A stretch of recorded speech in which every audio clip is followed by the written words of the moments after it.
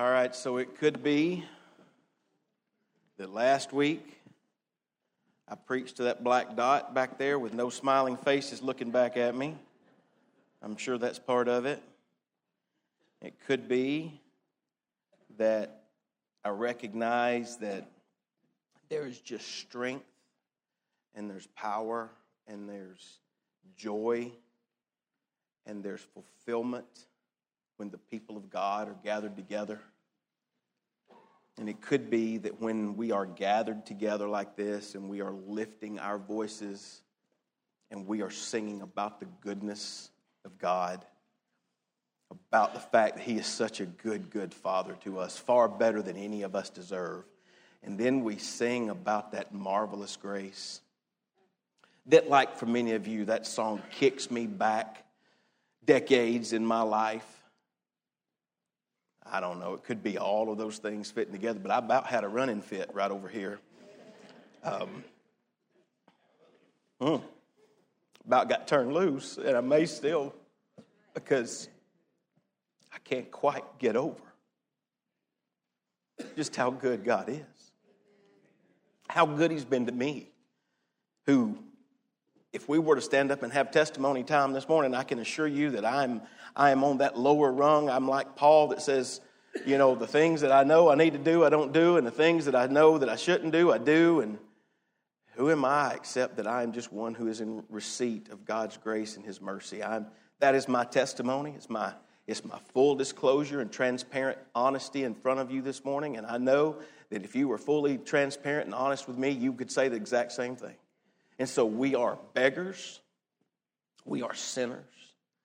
We are those that stand in complete and total need coming to this place. There's not a one of us, no matter what kind of way that we come in here and promote ourselves, there's not one of us that could stand before God and earn any sort of grace from Him. We are beggars in need of God's grace. Now, none of that is in these notes. And you've already looked at your outline and you see 7 points. So we've got a long way to go in a short time to get there. But I think that it is appropriate for us to have the proper attitude and understanding of what God has done in our lives as we approach this text this morning. So if you've got your Bibles, and I hope that you do, turn with me to Revelation chapter 22. If you've been tracking with us over the last 3 weeks, you'll know that we have been studying and exploring all that John has told us about the New Jerusalem, the holy city, the future heavenly home that Jesus has gone on to prepare for folks just like us who are undeserving of it. And what He's told us has been amazing. It's been awe-inspiring. It's been mind-boggling. It's been very difficult in some respects for us to get our minds completely wrapped around. And as I even said last week, there's so much more that I wish I did know that I don't know. But I do know enough to know that I want to go there. And I want to be there. And I want to be there with those that have gone on before me. And I want to be in the presence of my Savior. And I want to see God face to face, as the Bible says. Now, that all stands, I believe, it kind of hovers over what we're going to look at today. Everything we've looked at the last 3 weeks sort of stands there, looming, as it were, right over our shoulder as we come to these last words of the book of Revelation. Now, many believe, as I do, that of all the books that are included in our canon of Scripture, all 66 books that are there, that Revelation was the one chronologically written last. Most believe that it was written right at the very end of the first century. And as such, the words that we read today not only are the last words written by the Apostle John, but they are the last words recorded in Scripture. And they also have within them recorded the last words we have of Jesus Christ. And that makes these words in this passage very important. In fact, I want us to consider what our lasting responses should be to these last words. So without any further ado, let's read them. Let's begin in verse 6. That's where we ended last week, with verse 5. Let's pull verse 6 and go all the way to the end of the chapter. Hear the word of the Lord. John writes, "Then he," that is the angel, "said to me, 'These words are faithful and true. And the Lord God of the holy prophets sent His angel to show His servants the things which must shortly take place. Behold,' Jesus says, 'I am coming quickly. Blessed is he who keeps the words of the prophecy of this book. Now, I, John, saw and heard these things, and when I heard and saw, I fell down to worship before the feet of the angel who showed me these things. Then he said to me, see that you do not do that. For I am your fellow servant and of your brethren, the prophets, and of those who keep the words of this book. Worship God. And he said to me, do not seal the words of the prophecy of this book, for the time is at hand. He who is unjust, let him be unjust still. He who is filthy, let him be filthy still. He who is righteous, let him be righteous still. He who is holy, let him be holy still. And behold, I am coming quickly, and my reward is with me, to give to everyone according to his work. I am the Alpha and the Omega, the beginning and the end, the first and the last. Blessed are those who do his commandments, that they may have the right to the tree of life and may enter through the gates into the city. But outside are dogs and sorcerers and sexually immoral and murderers and idolaters and whoever loves and practices a lie. I, Jesus, have sent my angel to testify to you these things in the churches. I am the root of the offspring of David, the bright and morning star. And the Spirit and the bride say, come. And let him who hears say, come. And let him who thirsts come. Whoever desires, let him take the water of life freely. For I testify to everyone who hears the words of the prophecy of this book. If anyone adds to these things, God will add to him the plagues that are written in this book. And if anyone takes away from the words of the book of this prophecy, God shall take away his part from the book of life, from the holy city, and from the things which are written in this book. He who testifies to these things says, surely I am coming quickly. Amen. Even so, come, Lord Jesus. The grace of our Lord Jesus Christ be with you all. Amen. Brothers and sisters, this is the word of God for the people of God. Let's pray together. Lord, we do thank you for this word. We thank you for all the things that we have already sang about and talked about and spoken of this morning. And now I pray that you would give us wisdom and help us as we walk through this passage to know all these things that you would have us to know and to respond appropriately. In Christ's name, amen. You know, every week I made it a practice. I didn't set out necessarily to do this, but every week that I read the passage of Scripture that we're going to talk about and study, I always say those words, brothers and sisters, this is the word of God for the people of God. And the reason that I say that, and the reason that I remind you of it every single week, is because if there is a God who is sovereign over all things, and if that God is the one who created us and designed us for relationship with him, and if that God is the one before whom all of us will one day stand and give an account of our lives, then everything that he communicates and says to us is of absolute importance to our lives. And we ought to pay attention to it, and we ought to consider it, and we ought to think about it deeply. In fact, I would say to you, there is not another book ever written that is of greater value to you than the one that you hold in your lap this morning. It is authentic, it is reliable, and the words contained in it are life-giving and eternity-changing words. And I believe that theme of the reliability of God's word shows up a couple times, at least, in the text that I've already read to you this morning. Another theme that shows up repeatedly in the passage that I just read for you is the imminency of Jesus' return. It's his impending, his certain, his you can bank on it, I'm coming back promise that he makes. In fact, he repeats that 3 times in this passage that I just read for you. He is coming back. So the return of Christ, the reliability and the authenticity of Scripture, both of those themes show up repeatedly in the verses that I just read for you. And the reason that I want to point out those repeated themes is because when you take them and you couple them with what we've been studying over the past 3 weeks, which is the reality of heaven, the place that Christ has gone to prepare for us, the promise of a home that He has built for us, for those who are saved, then I believe those themes, those 3 themes, actually cause us to ask some very important questions.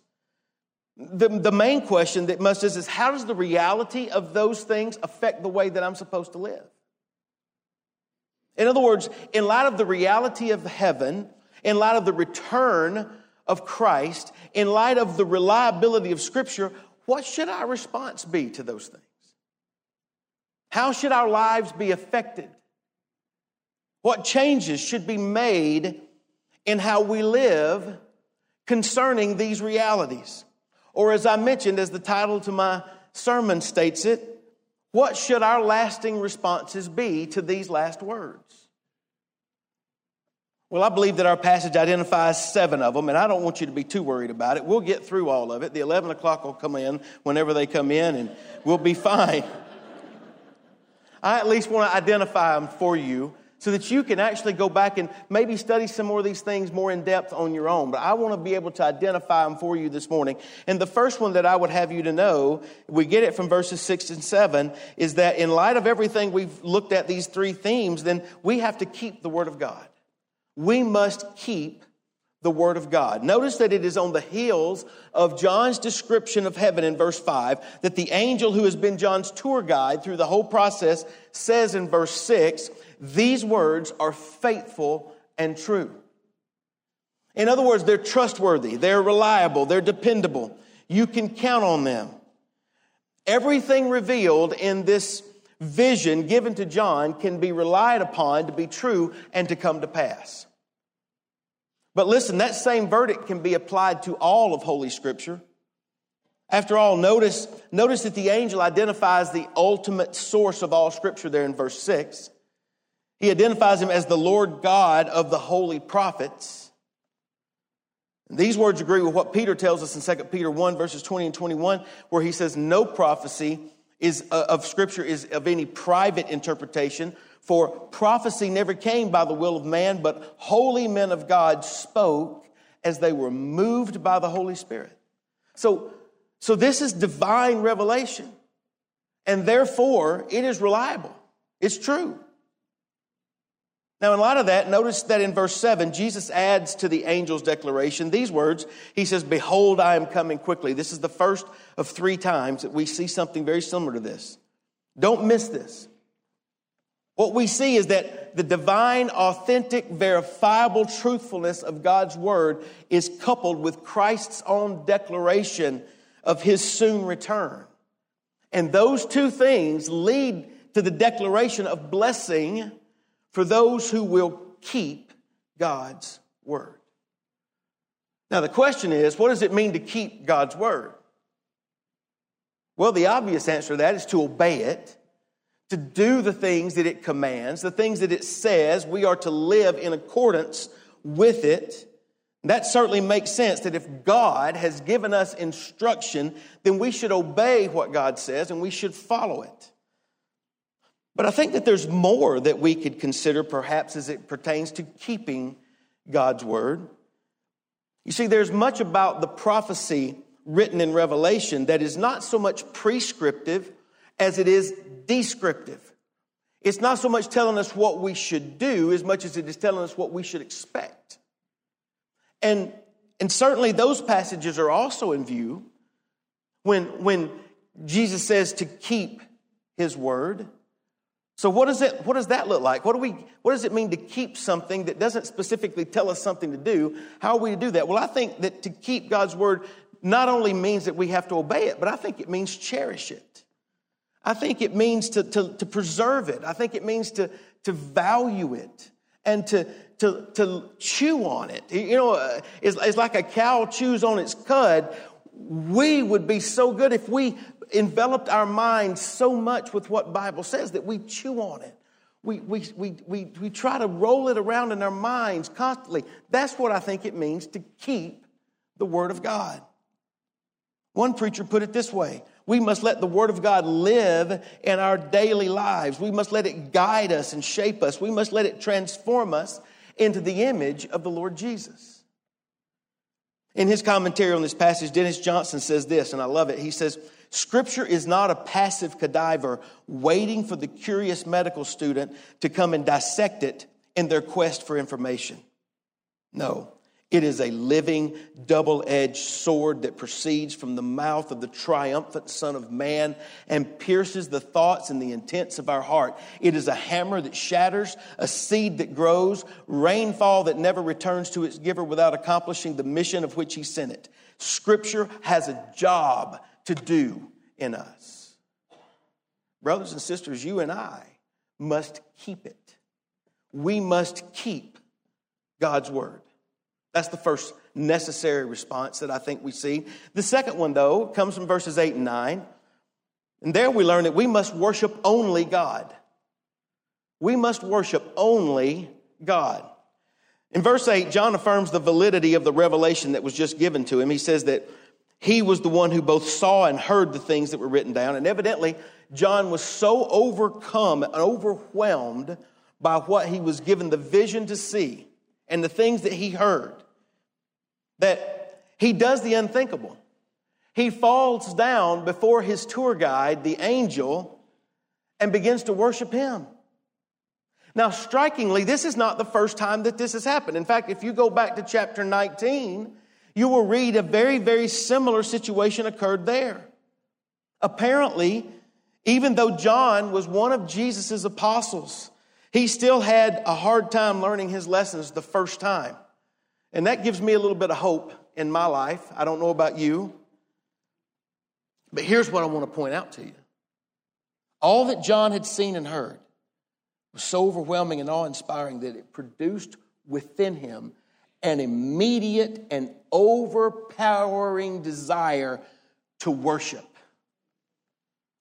It was as if he couldn't help himself. The first question that I would ask you is this: does God's word do that for you? Does it foster within you this overpowering desire to worship that you can't even control? So, are the scriptures, is God's grace and mercy that is revealed to us in his holy scriptures so awesome and so overpowering to you that you're overcome and all you want to do is fall to your knees?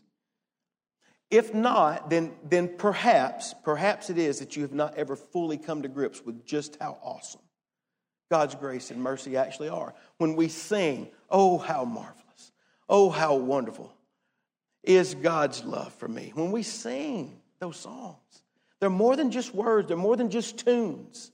They're more than just things that connect us to the past. They are things that connect us to the present and to our future, because that is our only hope. And it should every time draw us into worship. That's the first question. The second question I was asked is this: what or who are you worshiping? Listen, Exodus 20 verse 3 makes it clear. God says, you shall have no other gods before me. We are to worship God and God alone. And while we should give honor and respect where honor and respect are due, our allegiance and our adoration and our worship is not to be directed to a pastor. It's not to be directed to some other leader that's out there. It's not to be directed to some other thing that attracts our attention. It is to be directed to God and to him alone. And this passage necessitates that we evaluate our hearts and ask ourselves if we have truly been overcome by the sheer greatness and the awesomeness of the message of the scriptures, and if we are responding with worship and adoration of God, or have we allowed ourselves to become overcome with other things, and that our worship is of things far less than God. Danny Akin puts it this way. He says, if you take a good thing, like an angel, and turn it into a God thing that you worship, it becomes a bad thing. It becomes an idol. Brothers and sisters, we have to guard ourselves against idolatry. It's almost on every single page of Scripture. we must worship God and God alone. So we must keep God's word. We must worship only God. Then notice the third implication that comes from this passage in verses 10 and 11. We must proclaim the truth of God. We must proclaim the truth of God. Now again, we recognize that the necessity of this proclamation is rooted in the immediacy of the fact that the time is near for all that John has written to come to pass.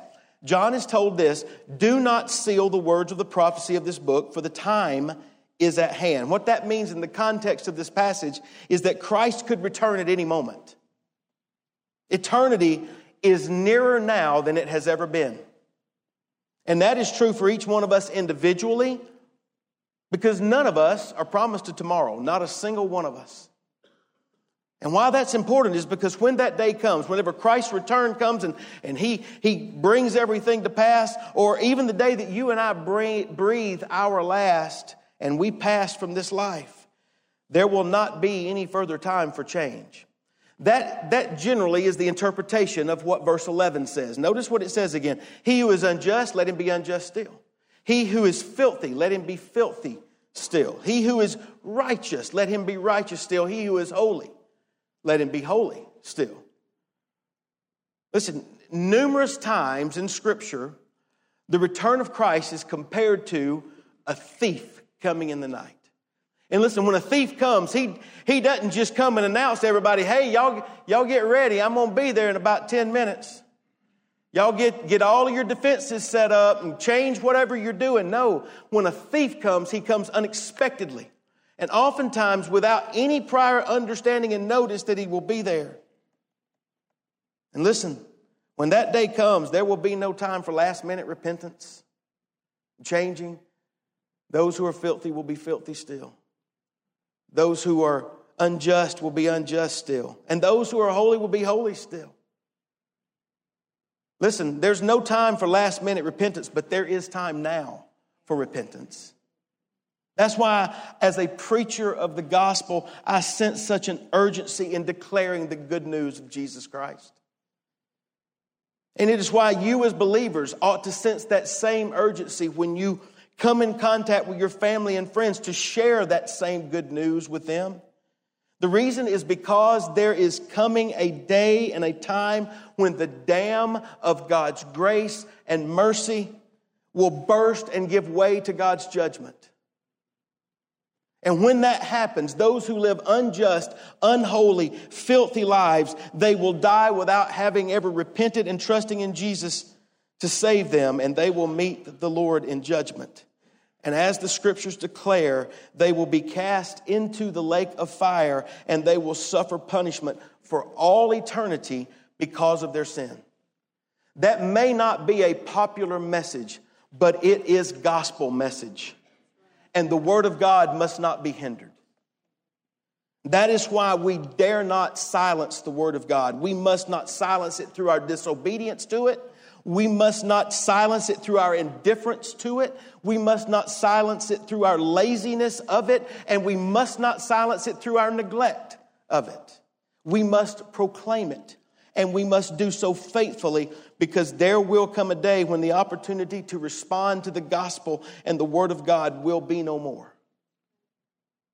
That brings us to the next necessary implication that arises from this text. Notice it there in verses 12 through 15. We must pursue the will of God. We must pursue the will of God. Just as we saw in the previous point, so we too see here that the soon return of Christ is the impetus that lies behind this push to pursue the will of God. Jesus again declares that he will come quickly.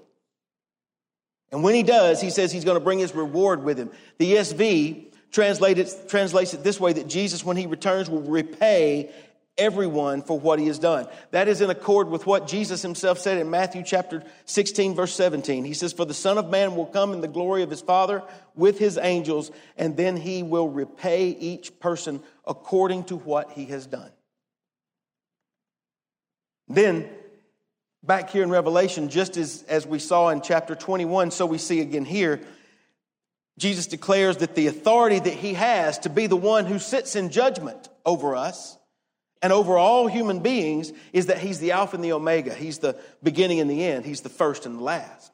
You want to know why Jesus has the authority? Because that's who he is. He is the one who, according to Jeremiah 17, verse 10, can see to the intents of our hearts and knows exactly what we're thinking and why we do what we do. There's nothing that can be hidden before him. He is the one. There is no one who supersedes him. So he is judge over all. He's the beginning and the end, the first and the last, the Alpha and the Omega. So the question that we have to deal with is, so what is the repayment that Christ is coming to bring? What will it be based upon? Well, we read that those who do his commandments, those who heed and obey his word, those, or as the ESV describes it, those who have washed their robes in the blood of the Lamb, well, they will be blessed, Jesus says, and their blessing will come by way of entrance into the gates of the city that gives them access to the tree of life. Did you notice that there? Here's what I want you to see. All three of those themes show up right here. And we find the imminence of Christ's return there, coupled with the obedience to the reliable and authentic Word of God. That theme is there. And then we also find this reference back to this promise of eternal life that is characterized by admittance into the heavenly city and a renewed access to the tree of life. All three themes show up right here, and all three themes tell us, in light of that, you better pursue the will of God in your life. So the reward and the recompense that comes to those who do his commandments is that we gain heaven. On the other hand, those who live their lives in opposition to the word of God, well, they will live as dogs outside the gates of heaven. That's what we read there. They are described there in verse 15 as sorcerers, sexually immoral, murderers, idolaters, those who love and practice lies. Now, when we read this here, we're not to imagine that this verse teaches us that we're going to be inside the walls of heaven and they're just going to be on the other side of the walls there.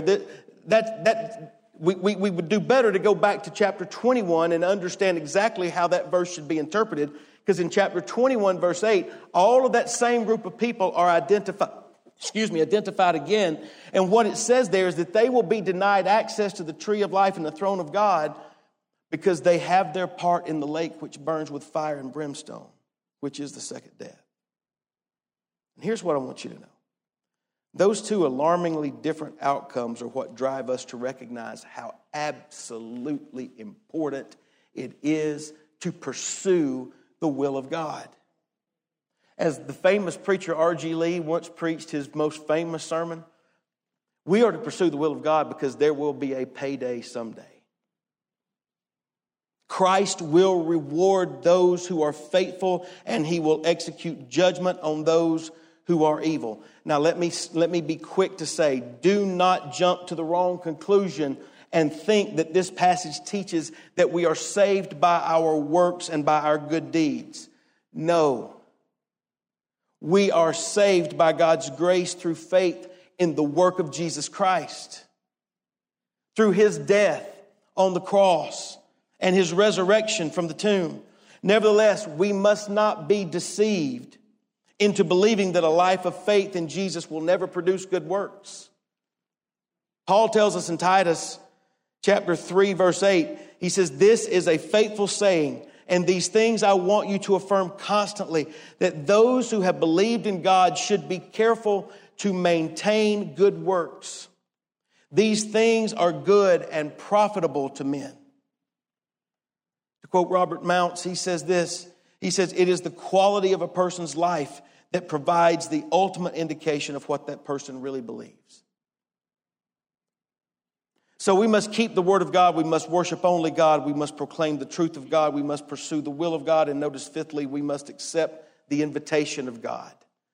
We must accept the invitation of God. Notice this invitation there. We're going to skip to the part where he talks about coming, and the choir sang that song so beautifully, and it just dovetails perfectly with this passage. Notice verse 17.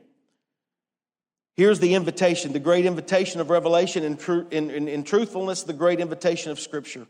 "And the Spirit and the bride say, 'Come,' and let him who hears say, 'Come,' and let him who thirsts come. Whoever desires, let him take the water of life freely." You can't miss that invitation to come. Come and get it. It's here. Come drink. It's the water of life. You don't have to have any money. In fact, money won't get you access to it. You can't buy this water. It's not for sale. It is for those who come thirsty. And when you come thirsty to the water of life, you will always find it there in plenteous supply. He is there for you. So come. You may ask, well, who can come? Listen, everyone who hears can come. All who thirst can come. All who desire can come.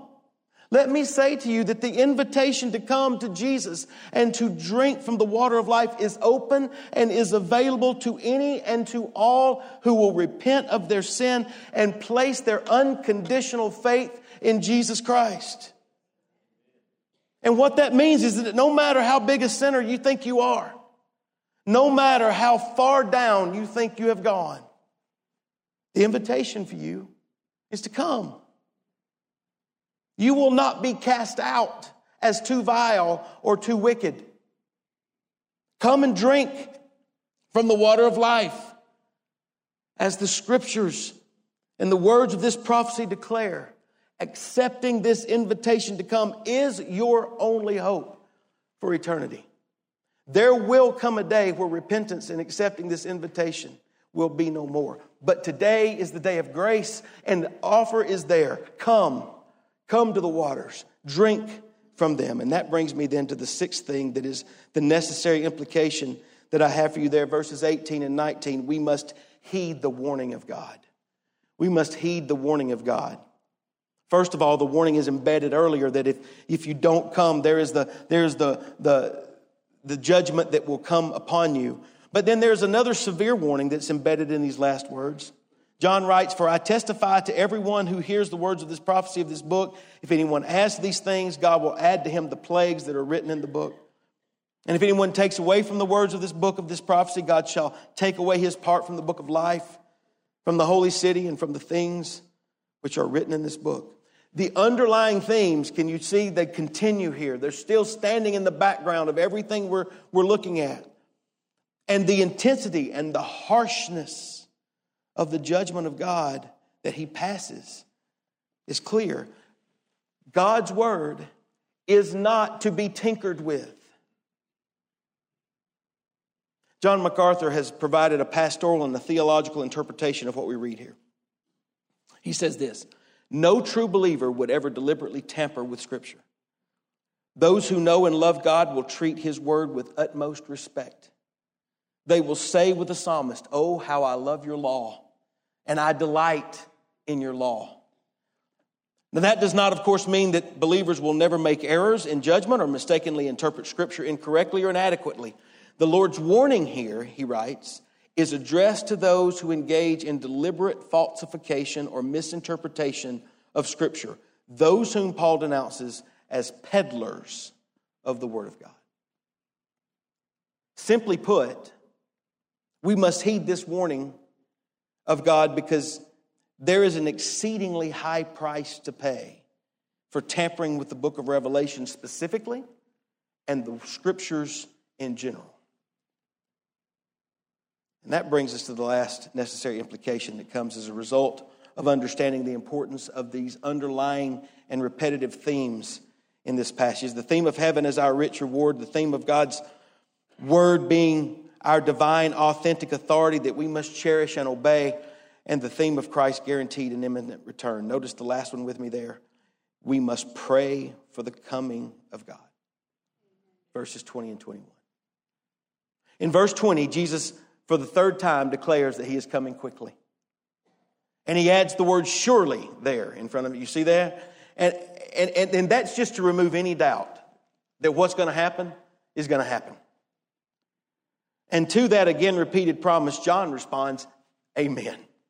So be it. Yes, Lord. What you say, let it come to pass. Amen. I agree with you. And then he says, even so, come, Lord Jesus. Now, that idea is related to an Aramaic expression that was well known in the ancient church. It's an idea that is expressed with one word. It's a word that we're likely familiar with. It's a name that we see very often. It's the word Maranatha. And that word Maranatha in Aramaic literally means, come, Lord Jesus. Come. The Spirit and the bride say, come to them, to the waters of life. And we in return, who have come to those waters, say, come, Lord Jesus. As we noted last week, when we consider the fact that the new heavens and the new earth, when that comes, that the curse will be reversed. Well, as one theologian has put it, if all creation groans and travails together in pain, awaiting the redemption of Christ's return, then how much more should we, as God's children, how much more should we groan and pray for Christ's return? To quote Mounce again, he adds that John's final prayer, we find the confession that the answers to the problems of life do not lie in man's ability to create a better world, but in the return of the one whose sovereign power controls the course of human affairs. Brothers and sisters, we must pray for the coming of God because our hope lies in the sure promise of Christ's return. Amen. Even so, come, Lord Jesus. Now, by this point, you're probably wondering, Pastor, those words were written 2,000 years ago. How are we supposed to understand this word quickly there? Because Christ said this and 2,000 years have rolled along and he has not yet come. How are we supposed to understand this delay? Because some have come along and mocked Christ's promise as being something we can't depend upon. Peter even wrote and told us that would happen. In 2 Peter 3, he says, scoffers are going to come in the last day, walking according to their own lusts. They're going to say, where's the promise of his coming? For since the fathers fell asleep, all things continue as they were from the beginning of creation. But then notice what Peter goes on to say in 2 Peter 3. He says, but beloved, do not forget this one thing, that with the Lord 1 day is 1,000 years, and 1,000 years as 1 day. Even more important is this: the Lord is not slack concerning his promise, as some count slackness, but is long-suffering toward us, not willing that any should perish, but that all should come to repentance. What that should tell us is that any sense that we have of delay in Christ's return should be understood as an extension of his kindness and his love and his patience toward those who remain obstinate and those who have refused his offer of grace. His delay is not slackness. His delay is kindness. But one day he will return. Surely. And when he does, all that John has written will come to pass, just as he said it would. And as Paul writes in Titus 2, verse 13, until then, we must wait and we must look for our blessed hope, the appearing of the glory of our great God and Savior, Jesus Christ. We look, we watch, we wait, we pray. And then John ends the book with these words, the grace of our Lord Jesus Christ. As Christ be with you all. Amen. And we consider that final blessing and all that we have thought of through these last words of Holy Scripture. I've stated my sermon in a sentence this way, and y'all didn't think I was ever going to get there. And I didn't think I was either. The reality of heaven, the return of Christ, and the reliability of God's word necessitates that we respond by faith, in faith by living obedient, worshipful, holy lives that counts on God's grace. That's what our responses ought to be to the last words. So let me ask you today, does that accurately characterize the way you have responded? Have you come to faith in Christ? Have you admitted your sin and your need of his salvation? And have you confessed those sins and come to him by faith and received him as your Lord and Savior? Have you given your heart and your life to Jesus? I want you to know, do not delay in doing that. Do not assume I will take care of that at another time. Do not assume that God doesn't want me because he doesn't know what all I've done and you don't know what all I've done. I want you to know the invitation of Scripture is to come and to come now. And that invitation makes that clear. Fall on the grace and the mercy of God and drink from the waters of everlasting life. If that is your testimony, then let me ask you, are you keeping the Word of God and are you cherishing it? Are you loving it? Are you reading it? Are you studying it? Is it your most precious thing? Is your heart filled with worship for the Lord? Or if you're honest, are you chasing after other things of more importance to you? Jesus says, wherever our treasure is, there our heart will be also. You need to examine your life in light of these last words and determine where is your treasure. Are you proclaiming the truth of God to others? Are you pursuing His will for your life? Are you following hard after Him every single day? Or are you watching and are you waiting and are you praying for His return? Brothers and sisters, these are the lasting responses of people who believe that this is God's Word and that these are His last words to us. So brothers and sisters, are those responses characterized in your life? This is the Word of God, and it is for the people of God. Let's pray this morning. Father, we do thank You for Your Word. We thank You for how it challenges us.